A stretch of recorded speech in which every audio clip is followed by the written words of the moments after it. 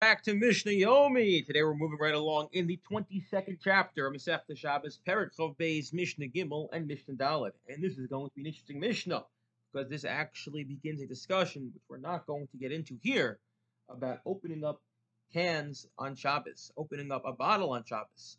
Shover Adam as a chavis l'achem grogres. A person has a cask, and inside are dried figs. You're allowed to open up and break open that cask in order to get the figs, ubachli tablas is kli, so long as you don't have intention to make a hole, it's a pesach yafa, a nice hole, so that you turn this into not just a cask, but a nice kli, a vessel now, which you can use again in the future.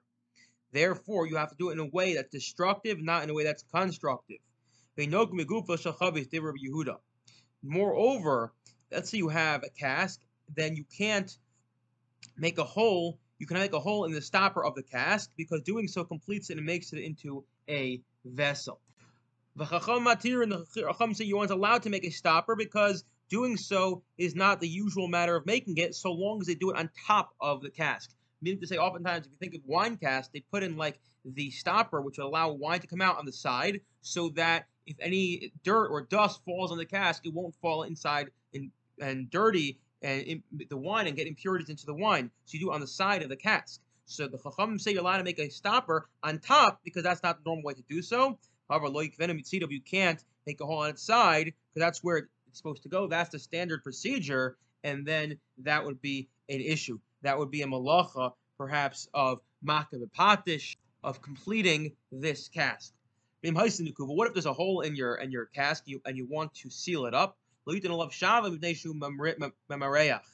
put wax on it because although the wax will keep the liquid inside, you're going to have to smooth out the wax, and that's mareach, smoothing, which is prohibited. The reason it's prohibited is because they used to smooth the skins of the hides in order to make a parchment or leather, and therefore any sort of smoothing is forbidden as a tolda of mareach. Amr Yehuda, Ma'aseh if Rabbi Yochanan and Zakkai. They came before Rabbi Yochanan and Zakkai, and we actually saw this happen before. They said to him, look, some guy went and they sealed up a hole with wax, and he said to them, I fear you may be liable to bring a chatas. Now he wasn't 100% sure that he had to bring a chatas because it's perhaps the person just placed the wax on the hole but didn't smooth it. But what he was saying to them is, you can't do this because it's very likely you will end up smoothing it, and then you'll be over a deoraisa. Next, Mishnah, now we're moving totally in a new direction, talking about food on Shabbos. You want a warm or cool food, and different things one is allowed to. I stress allowed, it's mutter to heter, one's allowed to do, even though there could be concerns. Our Mishnah is coming to tell us we do not have these concerns. You can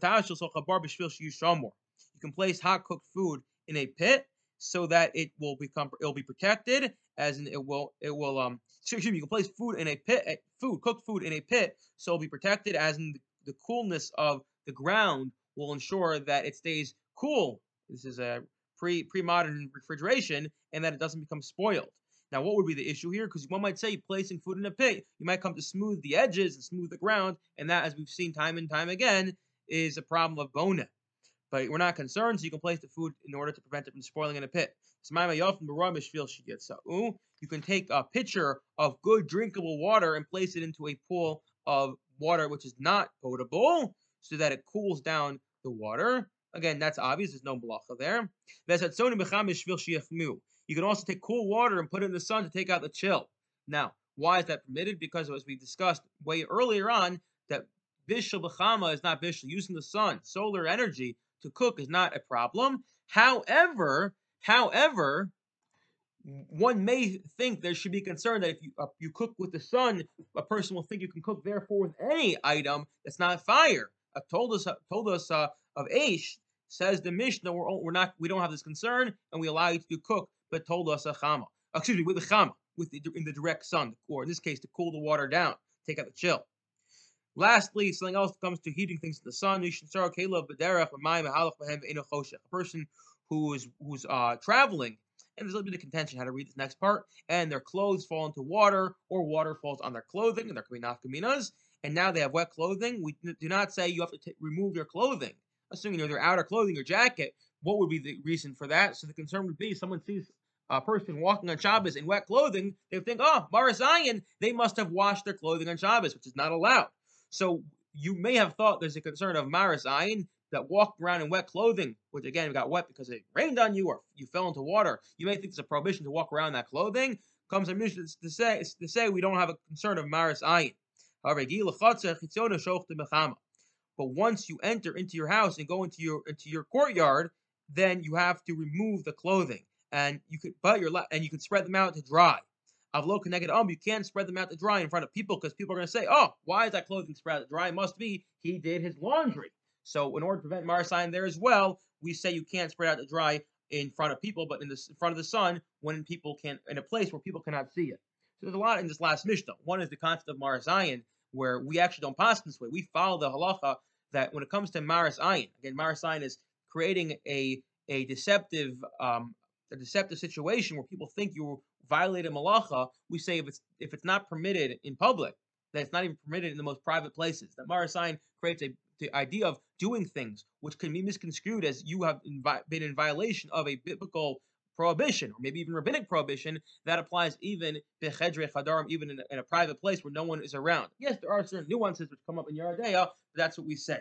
The other thing that's interesting is if you read the Mishnah carefully, the Mishnah says there's no issue walking around in wet clothing, but once you get to a place where you're inside, you should remove the clothing.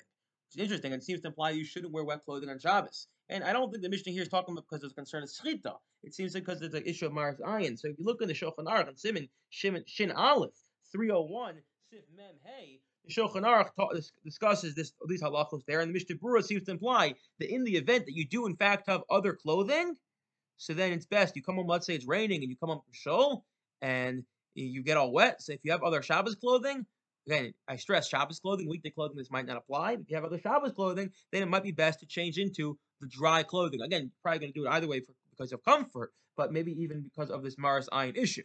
Okay, I wish you all a wonderful day.